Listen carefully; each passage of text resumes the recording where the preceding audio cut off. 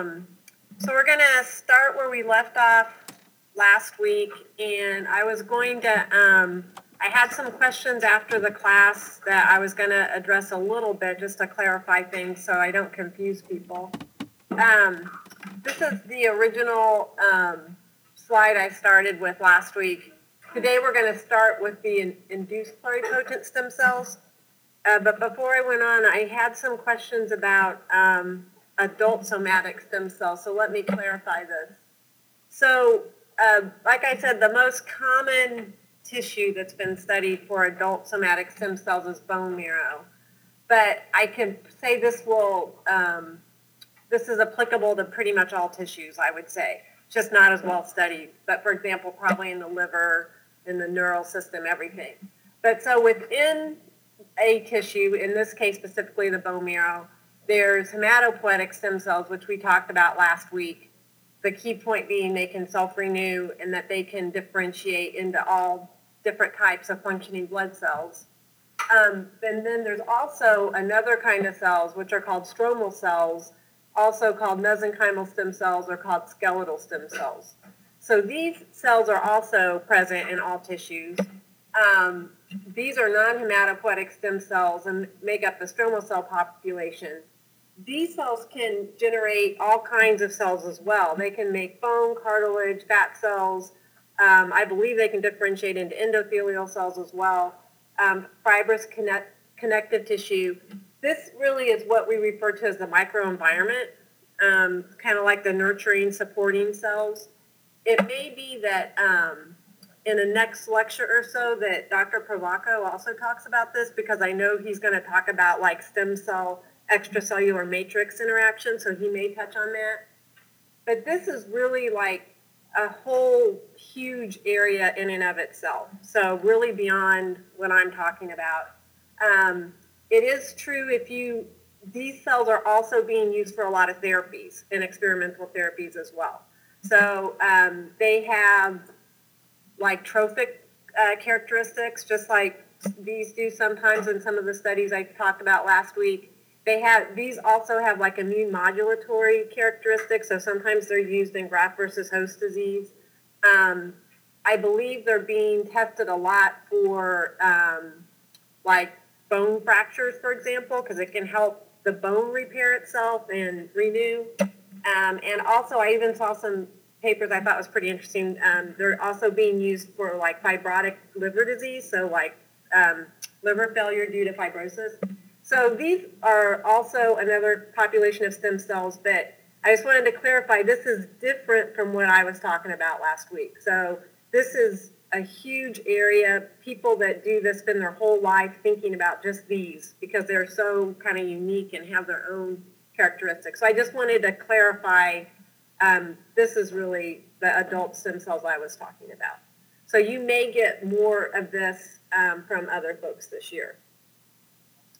Okay, so we're going to go on today, though. We did talk about the adult or somatic stem cells, embryonic stem cells, and then we were getting ready to talk about the induced pluripotent stem cells. So if you'll remember last week, kind of where we ended up was that whereas the embryonic stem cells have a lot of potential value and a lot of potential applications, there's also a lot of ethical issues surrounding them, which we touched on.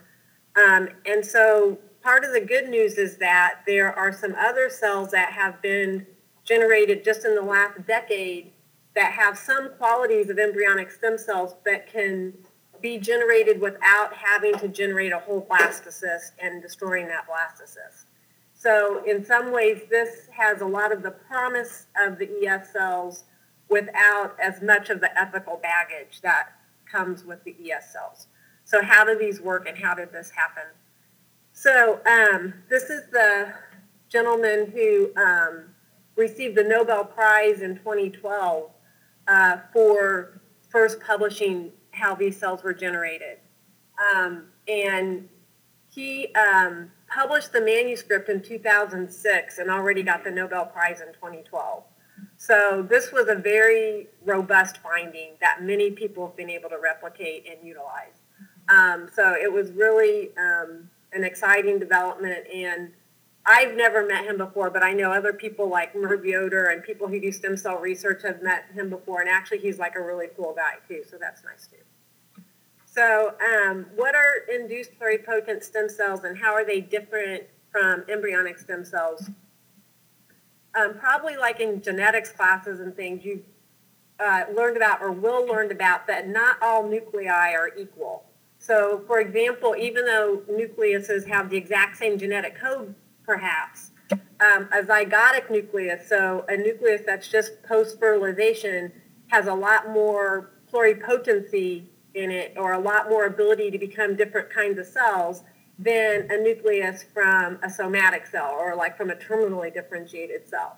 And that's because of epigenetic modifications. So even though like the DNA sequence might be identical, as you know, differences in epigenetics like DNA methylation and histone acetylation and all those really hard things that I don't know very much about, it actually makes the gene expression different so that the nuclei are different and the cells have different potentials. So this is like the most pluripotent nucleus. Is like a post-fertilization egg, basically. And this is the least. So some nucleus from a terminally differentiated cell, like a fibroblast, for example. And then the embryonic stem cell is somewhere in between. So the idea that Yamanaka had was that he could maybe take this kind of a nucleus and somehow reprogram it to be more like this kind of a nucleus. So that was his idea. And so, and this is just some pictures I pulled off from, this is this company Biotime that is trying to develop stem cell therapies. It's a company actually. And basically what the director of that company said, who's an expert in this area, says, he says, ES cells are essentially kind of like just cultured germline cells, right? So that's basically, this is a germline cell. ES cells are cultured as something you can get these to grow in culture. And then Yamanaka had the idea of, can I take these cells, which are somatic cells, terminally differentiated cells, and transcriptionally reprogram those to become more like an ES cell or a germline cell. So that was the whole concept. So what they did, so this is straight from the manuscript that was published in 2006. So this is kind of like classic literature now. What they had the idea that they were going to test different candidate genes, and they had a system they set up where they used a promoter called FBX15, and they put into that gene locus a neomycin resistance gene. So what they had the idea of, if we put different candidates into these cells, so this represents a terminally differentiated cell, and then if the cells become resistant to the neomycin, which would mean that this promoter was active, then these should represent pluripotent cells. And the reason they hypothesized that or used that system was because what they knew was that this gene product, FBX15, is expressed in ES cells, but actually the protein itself is not needed for pluripotency. So they knew that like its expression as a marker or kind of goes along with pluripotency, but is not needed for pluripotency. So they could like knock out its gene product by putting in a neomycin resistance gene and just say, okay, if this promoter is active, we know it should be a pluripotent cell. So they started with 24 candidate genes. I don't really know how they got to this list of 24 genes. There was probably a huge amount of work involved in that. But they started with 24 candidate genes, and then they just did like different permutations, basically, and putting in different combinations until they got cells that were neomycin resistant and then also had qualities of embryonic stem cells. And this is just a picture, like the first pass, they could take these basically fibroblasts. These were mouse fibroblasts they started with originally. They transfected it with 24 cDNAs, or transduced it, sorry. They were using retroviral transduction. And then they could see that these were like little colonies, and that represented that the cells had become pluripotent and were resistant to neomycin. So they carried that forward, and at the end of the day, and when they published the original manuscript, they had identified 4 transcription factors that, when introduced into these somatic cells, or fibroblasts basically, could render or could reprogram the cell to be pluripotent-like, or ES cell-like. And the 4 transcription factors were OCT4, KLF4, SOX2, and MYC. So that was the cocktail that worked. So this is just a kind of like from a review article that they published a couple years later, again showing how they did this. They took skin fibroblasts from a mouse. They took embryonic fibroblasts from a murine embryo. Either source, they could take those fibroblasts. They could introduce these 4 transcription factors, select a neomycin, and then could find induced pluripotent stem cells, or cells that had embryonic stem cell-like qualities. And that was their Cell manuscript in 2006. So how does this relate back to embryonic stem cells?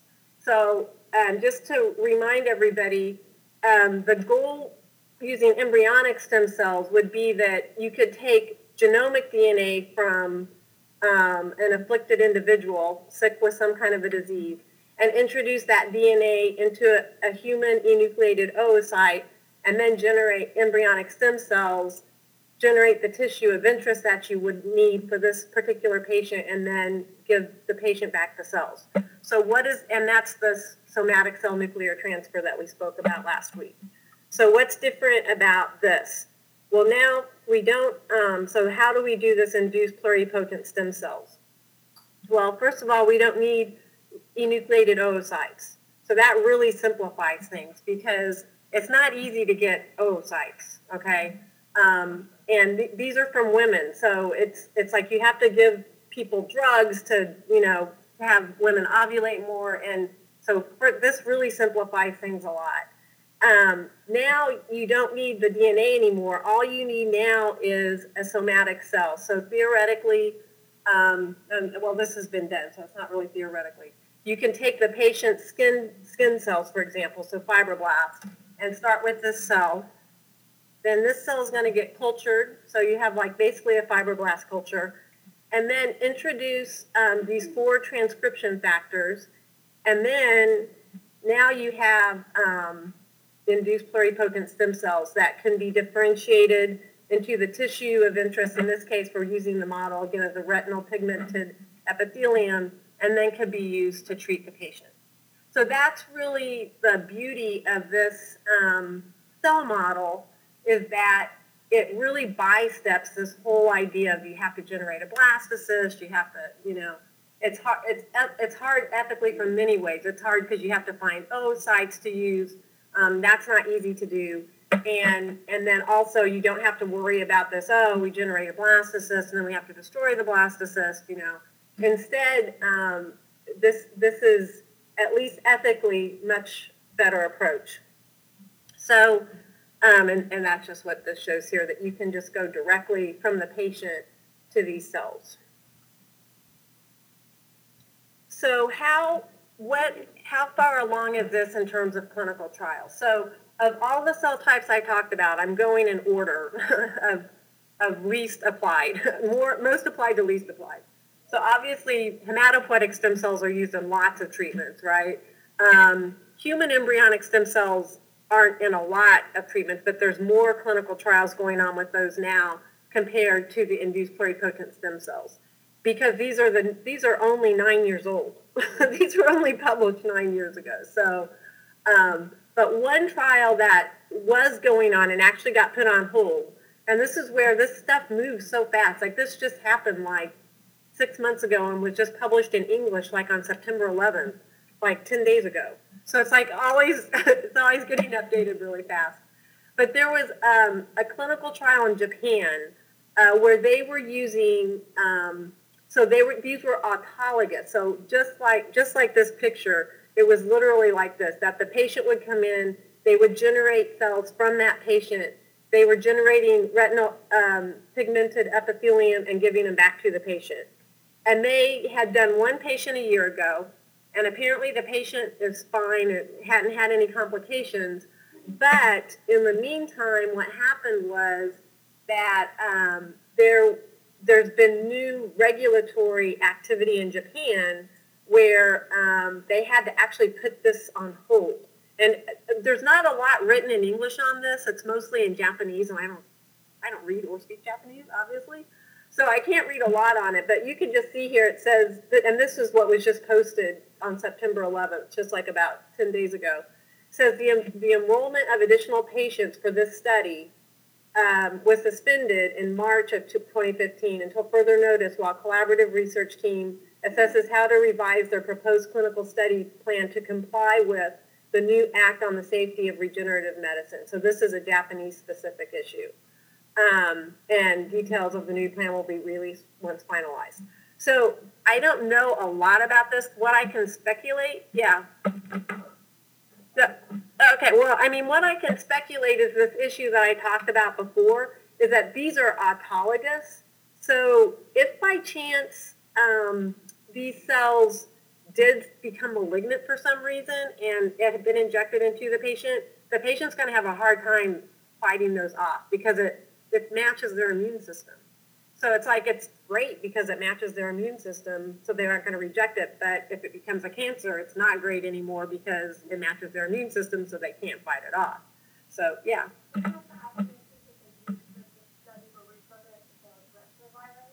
I don't think these were done with a retrovirus.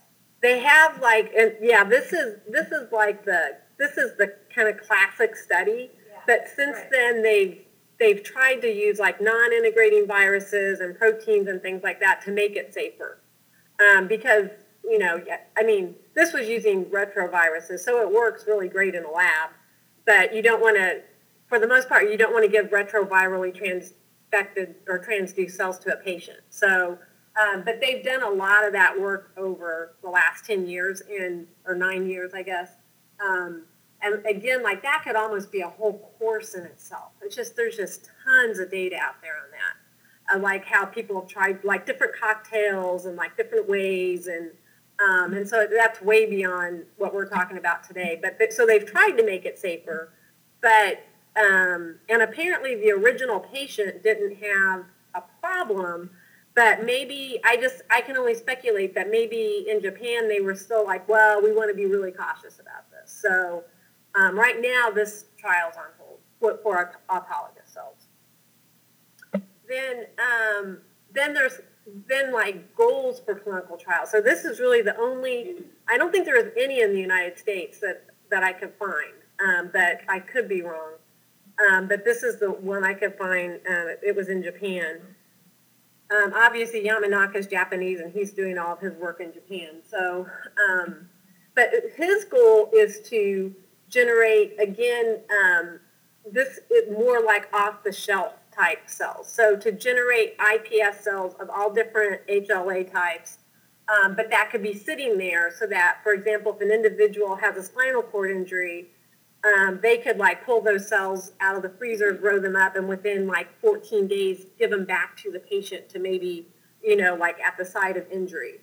And again, like best time for the transplantation for this is like 2 to 4 weeks after the injury. If you start from scratch, this is at least a 3 to 4 month process. So that's not functional for like an acute injury type thing. I mean, it's great for like macular degeneration because that's chronic, but not for an acute. And then again, this kind of gets to your question. Their goal is to use clinical grade integration-free human iPS cell lines to make it as safe as possible. So this is just kind of like a schematic. This is from a review that was just published last year by Yamanaka. So like what their kind of dream or whatever is to take cells from healthy people, somatic cells, to go ahead and reprogram them and generate like off-the-shelf non-autologous. So this would not be autologous. So they may have more kind of flexibility in getting their clinical trials going. I'm not sure. Again, I can only guess. But off-the-shelf non-autologous iPS cells that are HAL matching for many different kinds of recipients. And then another lab has the expertise of taking iPS cells and growing them into neural progenitors. So they want to collaborate with this lab who's going to generate these neural progenitors. And then when individuals do have a spinal cord injury, they can give these neural progenitors back to the patient at their level of spinal cord injury. So this is their goal. It's not ongoing yet, but this is what they're aiming for. And then just the question comes in, like, will this also be useful for autologous patient-specific administration? And I think that question's still out there. First of all, it does take time to make these, so that's going to limit some of the usefulness. And then, but the other thing is, if there is this still concern about potential malignancy, then that's going to be, they're going to have to deal with that also, make this as safe as possible. And then this picture just shows that that you can theoretically, you can theoretically take these cells and you can use them for drug testing or disease modeling. That's all great for research and stuff. You can also theoretically correct them if they're genetically abnormal, and that's why the patient has the disease of origin. You could genome edit them to correct the iPS cells and then give them back to the patient. So this is all theoretical. This is not really theoretical. This is good. This is going to be ongoing. This part is still somewhat theoretical. That can probably happen. So that's iPS cells.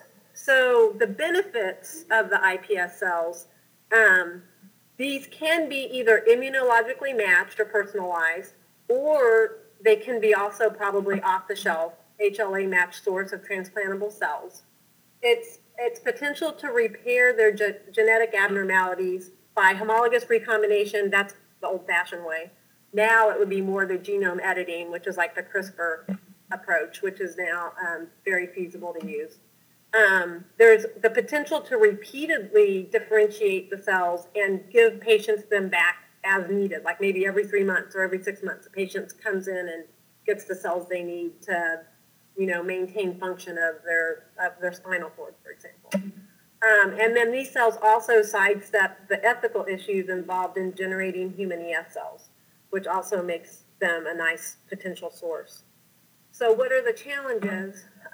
Nothing's ever perfect, so there's challenges also.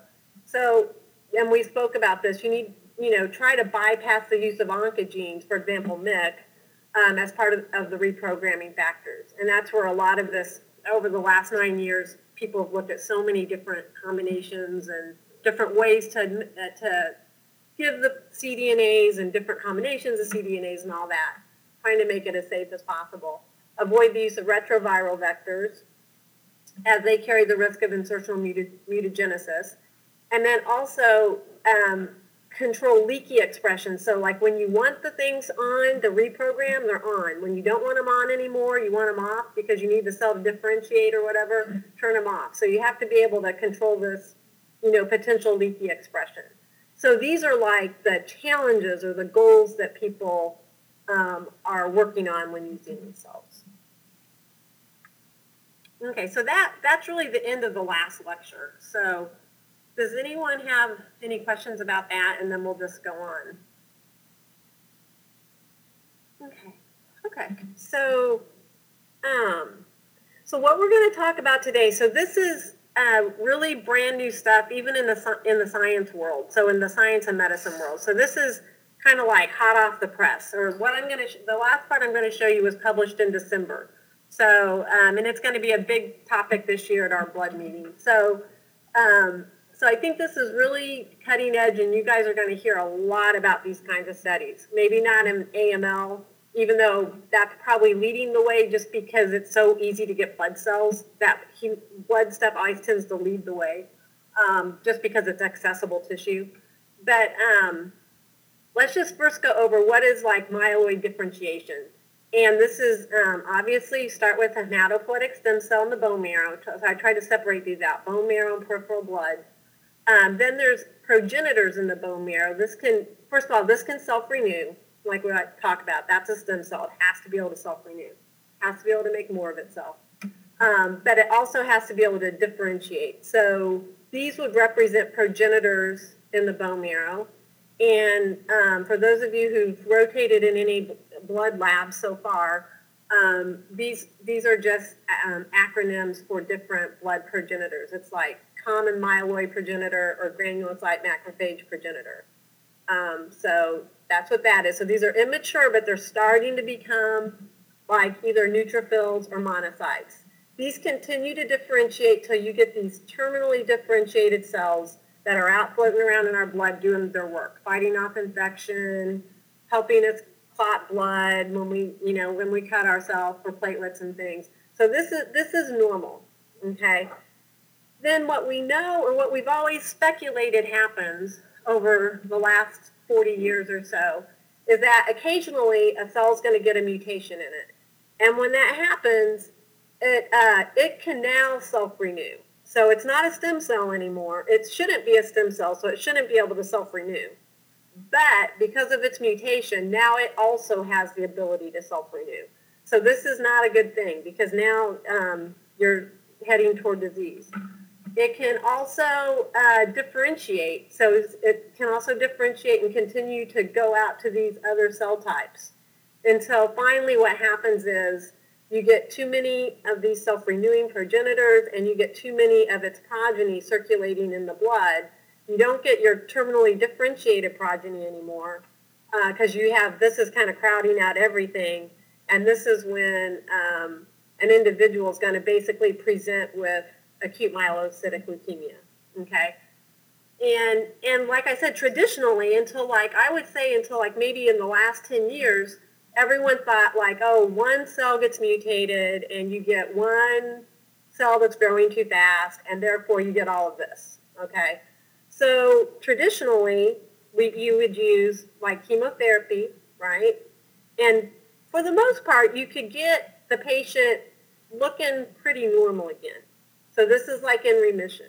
You're looking under the microscope, like their neutrophils look good again, their monocytes look good, everything looks good. But what we didn't know for sure, but what we speculated is that there was still these cells there with these mutations because it's so common for the patient to relapse, okay?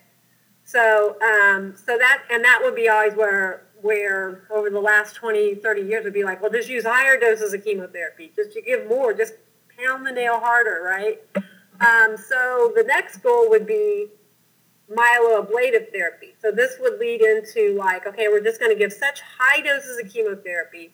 We're going to kill every tumor cell, no matter what. And we're going to so that's myeloablative.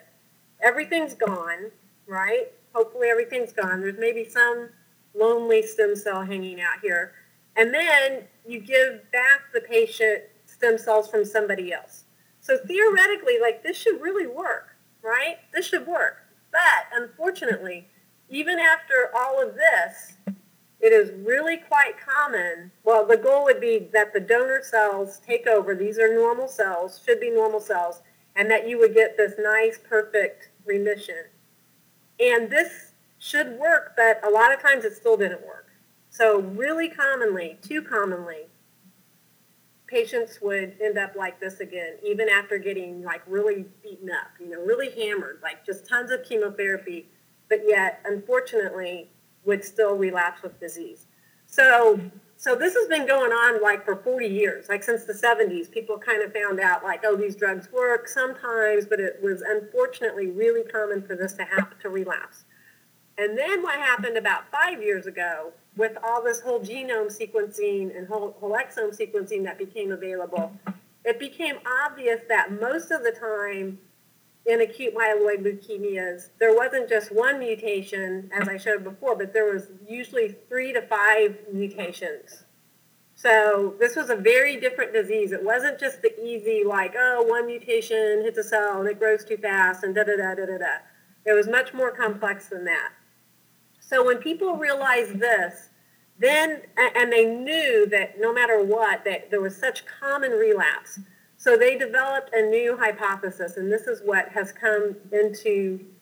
now been published in the last, I would say, 24 months, that perhaps there was a pre-leukemia stem cell, not just a leukemia stem cell here, but even something before a leukemia stem cell that was not getting eradicated by the chemotherapy. And I try to represent that here by a stem cell. It's not leukemic yet. It doesn't have all the mutations, but it has like 2 of these kind of smoldering mutations there. So this became the new hypothesis. So when thinking about this, so the group that did this, they thought about this, and they said, wow, they said, you know, we know that these terminally differentiated cells don't live very long. They live hours to days. So like if one of these is mutant, like it doesn't really matter. They're going to die in a day or so, a couple days. And even the progenitors, if it's a normal progenitor, they should only live a few weeks. So they were like, what could account for us having a relapse if these cells get mutated, because they're such short-lived. So they asked the question, how do multiple mutations accumulate in a single lineage of cells when these are so short-lived? So, and that's what really pointed them back to this idea of the pre-leukemia stem cell. And they hypothesized that maybe what they thought had always been normal stem cells before actually harbored mutations that led to the development of leukemia when it took on more mutations. So this was their idea.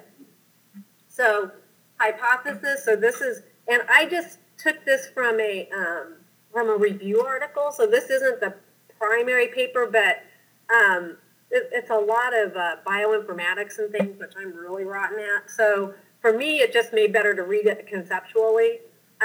But you can find this the real manuscript too if you want to. But I think for our purposes, I was happy just to like kind of more teach the concepts rather than hammer through like the bloody details, so to speak. No pun intended. So so the hypothesis this lab had. So this is this guy here. His name is Ravindra Majeti, and the hypothesis is, since most cells in the myeloid differentiation hierarchy are actually short-lived, then leukemogenic mutations must serially accumulate in successive clones of self-renewing hematopoietic stem cells. And so the implication is for this, in individuals with acute myeloid leukemia, the residual hematopoietic stem cell compartment will have some totally normal cells, but unfortunately, some will also be these pre-leukemic hematopoietic stem cells that contain some, but not all of the mutations found in the downstream leukemia. Okay, so let's kind of like unpackage this and go through this. So how did they look at this? So what they did was they took 19 individuals with newly diagnosed AML. So no treatment yet, nothing. And they took those cells and they did whole exome sequencing of every leukemia. So they could go through of the leukemia cells, not the stem cells, the leukemia cells. But then what they did was they isolated what they called residual. So to me, this was confusing terminology because I thought of residual as like after chemotherapy, but that's not what they meant. They mean like normal hematopoietic stem cells from leukemia stem cells. So that's what that residual means. So I thought, honestly, I don't think it's a good use of terminology, but nobody asked me, so this is what it is in the literature the whole way through. So they could phenotypically, using flow cytometry, isolate the normal or residual hematopoietic stem cells from leukemia stem cells in these patients based on these markers, TIM3 and CD99. So they could just flow cytometry it, okay? And then what they did was, looking at the normal hematopoietic stem cells, they did targeted sequencing based on the mutations they found in the leukemia cells.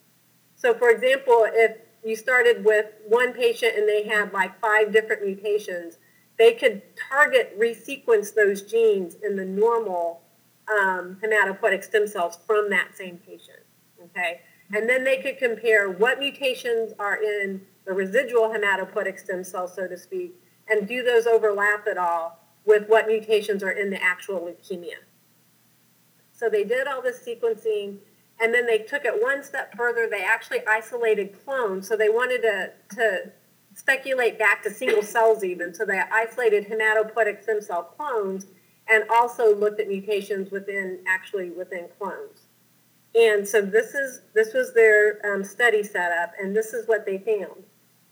They found that many of the leukemia mutations, but not all of them, were detected in the residual or normal hematopoietic stem cells. So they found basically what they speculated. And then it's also interesting to note that most of the pre-leukemic mutations, so the ones found in the stem cells, were enriched in genes that basically regulate epigenetic stuff. So it was DNA methylation genes, chromatin modifiers, and also genes in the cohesion complex, which I'm not as familiar with the cohesion complex. But in general, it was epigenetic type mutations. So I think this picture down here helps a lot, okay? So this is just normal hematopoietic stem cells. Then what the speculation is that not uncommonly, probably a hematopoietic stem cell will sustain a mutation. This cell, the blue cell, means it has one mutation in it. They call these founder mutations in landscaping genes. So it's founder mutations basically in epigenetic modifying genes.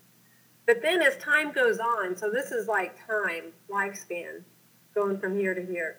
As time goes on, some of the blue cells are going to sustain a second mutation, okay? That's the green cell. So the green cell now has two mutations. So now you've got some cells that have one mutation, you've got some cells that have two mutations. You have a lot of cells that are still normal. So this person's definitely not sick, okay? But then, as time moves on, occasionally, the blue cell with two mutations is going to take one more. Now you've got an orange cell, it's got three mutations. Okay, so this is like the serial accumulation of mutations until finally maybe you're going to get 4 or 5 mutations in a cell. That's this red one here, which is abnormal enough that can actually give rise to frank leukemia.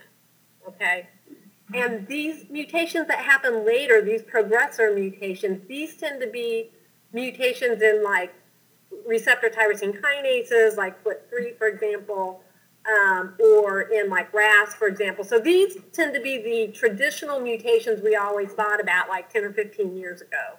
Like we'd always be like, oh, it's a FLT3 positive AML patient, you know, so blah, blah, blah. Well, now we know, even for the FLT3 positive AML patients, they probably have other mutations in these other genes, okay? So this, so what this does then, he took this one step further, because then he looked at patients after chemotherapy. So this is like in remission. And what he found was of 6 patients that had evidence of a pre-leukemic hematopoietic stem cell diagnosis, 4 of them still had those pre-leukemic hematopoietic stem cells at the time of remission. So this probably really accounts for why we have so many relapses in AML, in spite of the fact that we're really like hammering these patients with lots of chemotherapy. Okay, so, and then he proposes like 5 different mechanisms of relapse, but I kind of nailed it down, or kind of weaned it down to 3. So when we think about acute myeloid leukemia and why it relapses, one is just the traditional idea that I think makes sense to all of us, which is like, oh, we give the patients the drugs, but unfortunately, even after we give the drugs, there's just residual cancer cells around. So, and this for sure happens in cases. So that's just what I call just incomplete eradication of the disease. A second one, though, and this is becoming more relevant and more identifiable now with whole exome and whole genome sequencing, is that there is a recurrence from a minor subclone. So you have your leukemia with multiple mutations, but there's a few cells that have even one more in there that when you treat the disease, maybe you get rid of all the others, but you've still got this subclone that's pretty robust and can come back even after treatment. So this could be relapse due to the recurrence of a minor subclone. And you can see there the disease could come back. But the new idea here from this manuscript really is that leukemia relapses commonly due to a new mutation in an existing pre-leukemic clone. So now the idea is that even after treatment, even after giving maybe even an allo transplant, that there's a pre-leukemic hematopoietic stem cell that still has this mutation in it that can still outcompete the donor cells that you gave the patient, so that it can now take on maybe some new mutations, unfortunately, and expand, and then you get relapse. So this is really the new kind of paradigm of why AML relapses. So it's this concept of the pre-leukemic hematopoietic stem cell. So whereas like maybe 30 years ago, everyone was focused on getting rid of these cells, then maybe starting about 10 or 15 years ago, everyone was like, how do we get rid of the leukemia stem cell? But now it's kind of like stepped back one more. It's like now people are realizing, we actually have to worry about another one, the pre-leukemia stem cell. So that's where, this is why this disease is not easy to treat. Okay. So this would be the model here, like even after the patient is treated, and so supposedly even you give them back other stem cells, so that stem cell should replace that bone marrow. Unfortunately, though, this cell may be strong enough to outcompete the other stem cell eventually, may take on a second mutation and a third mutation, and then end up giving you relapse disease. So I think as this moves forward, people are going to be able to, with these whole exome sequencing and whole genome sequencing and all this fancy stuff people can do, they may be able to figure out why, like each person's relapsing, and therefore they may be able to make treatments more specific for each patient. That would be kind of like a holy grail. That's like this personalized medicine and precision medicine. But right now, it's clear that probably even eradicating here isn't good enough, that we've got to probably go back a couple more steps to really get rid of this disease. Yeah, I don't know. There's no good way to do it. So, I mean, if you're lucky, like I think when it works, it's like, and you give an allo transplant, hopefully that even if they have a pre-leukemic stem cell, hopefully it's not strong enough, so it just kind of dies out. But when that doesn't happen and it comes back, it's hard because the closer you are here, the closer you are to a real normal stem cell. So it's harder to target. The more normal something is, the harder to target it is.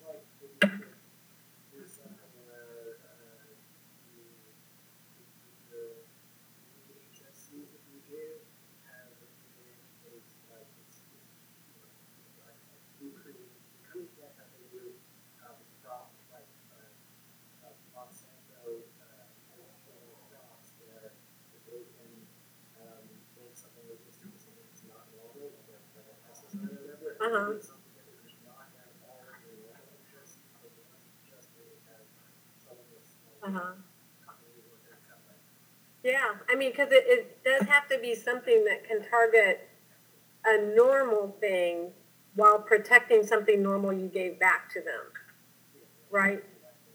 So it's not easy. Yeah. Yeah.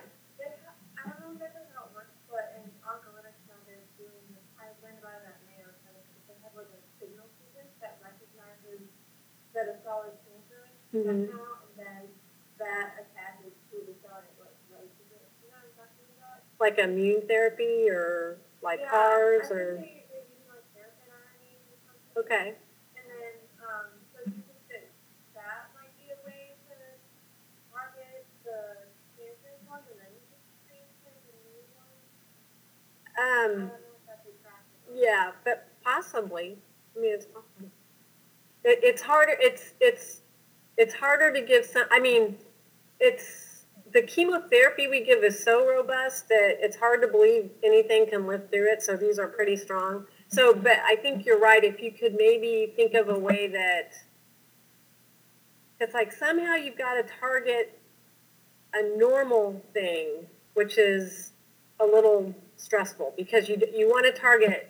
You always try to find a target that's more in the disease than it, so you have a therapeutic window, so to speak, or a therapeutic index. So somehow you have to find something in this that's normal, but that collaborates with like other oncogenes or something like that, so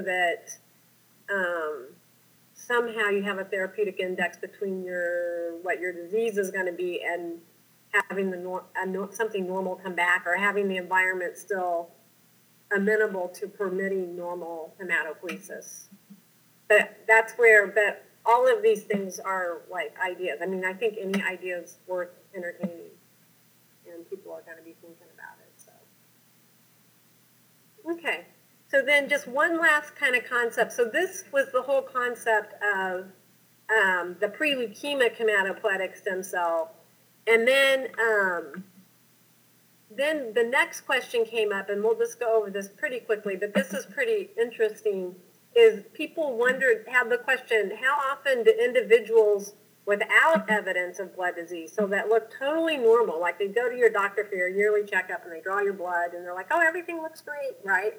They're like wondering, how often do people that are completely clinically normal actually maybe have a clone of mutant hematopoietic stem cells?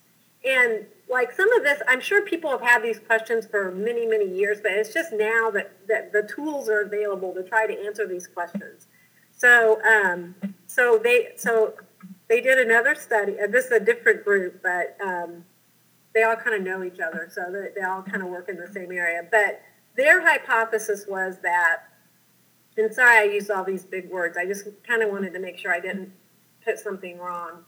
But basically, somatically acquired single nucleotide variants, basically point mutations, okay, or small indeletions or insertions would be detectable in the blood of older individuals bearing no hematologic abnormalities. So even though they look totally normal, their hypothesis was that a certain percent of the aging population we would be able to detect like point mutations or small insertions and deletions. So what they did was they started with a small group of 17,182 DNA samples from peripheral blood from individuals ranging from 19 to 108 years, and the median age was 58.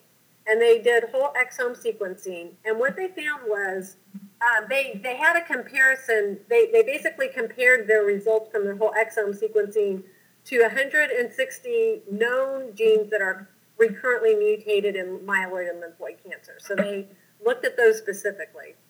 But they found that basically there were 70 genes that were recurrently mutated from 746 people. So 746 people out of this 17,000 or so had mutations in their hematopoietic stem cells. So it's a reasonable percent. It's not uncommon. And then this is the good news for you guys. So this is like the frequency of being able to detect a population of hematopoietic stem cells with mutation versus age.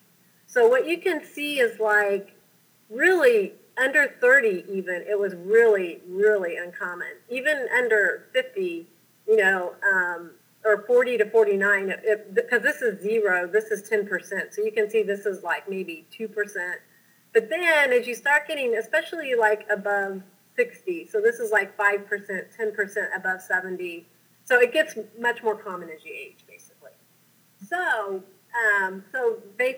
their hypothesis was true. As individuals age, their chance of having like a clonal hematopoietic stem cell production increases, even though they look completely healthy, okay, totally normal blood-wise. Then just some other things they found, the vast majority of the patients that had this had only one mutation, so that's good. There was a few that had two, but most of them had only one.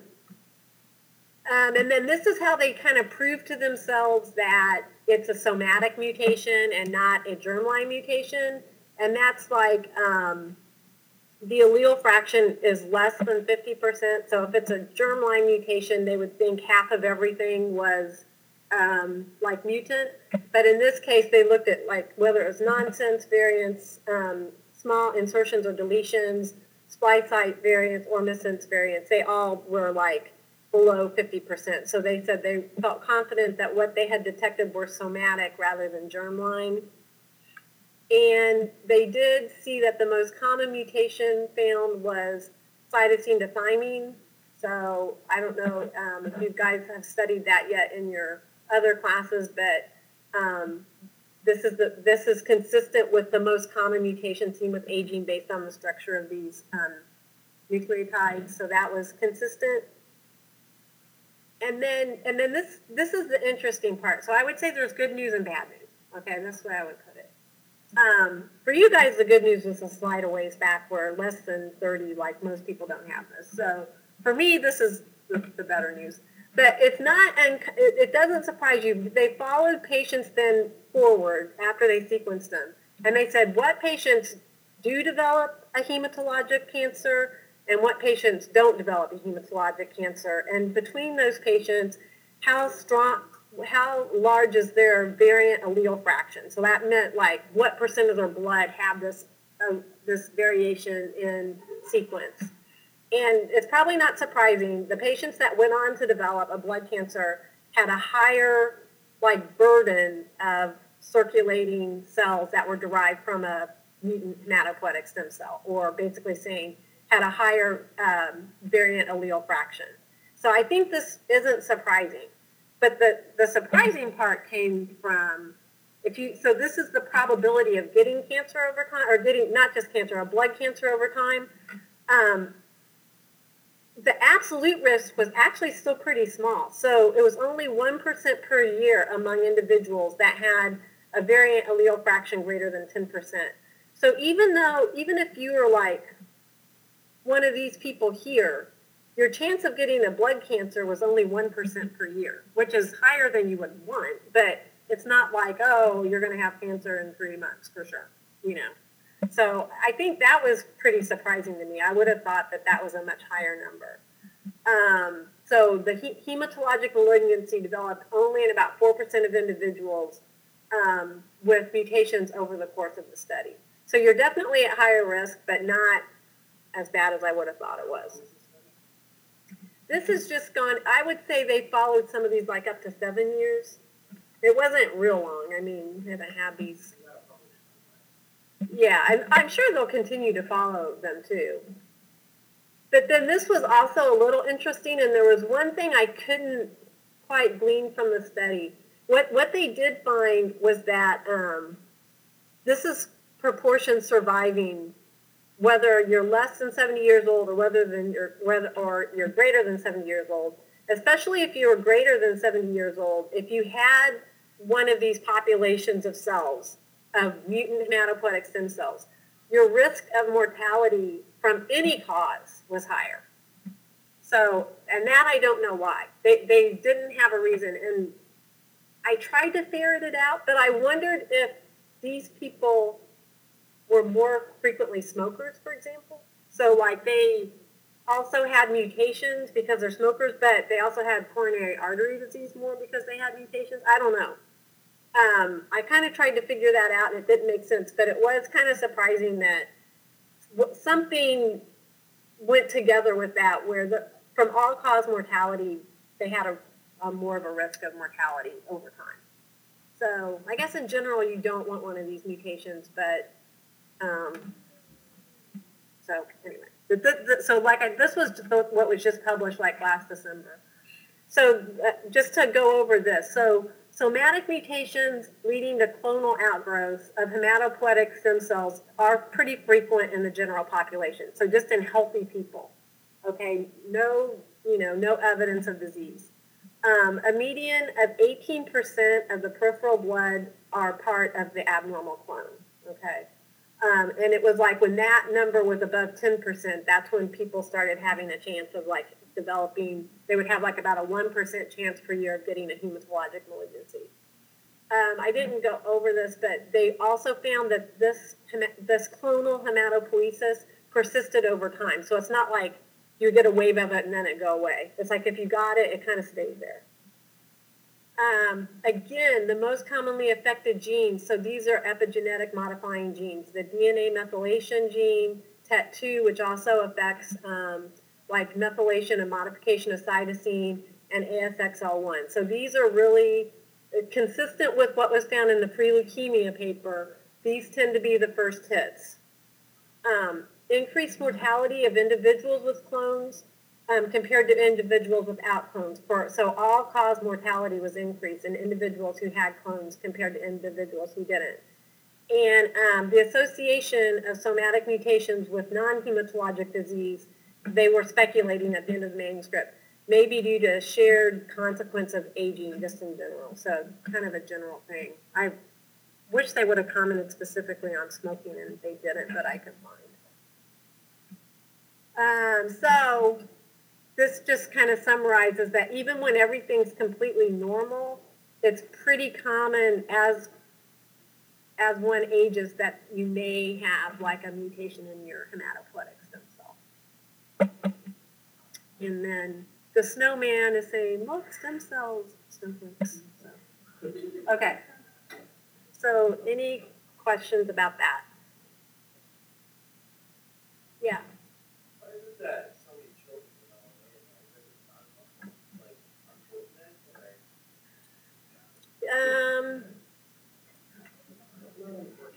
I mean, is it just no, I see what you're saying because they don't have the aging thing. Yeah. Like they're still really young and they still get it. Yeah. It's something that they're, assumed from their Yeah, I mean, I guess the answer is yes, but I don't know what it is. Yeah. I don't know why some kids like in AML, and this hasn't really gotten applied to pediatric population yet, but probably it will in the next like 12 to 18 months. Yeah. So if you could find why, like, they don't maybe repair their DNA as well or something like that. I didn't know if you had like an answer. No, I don't. Yeah.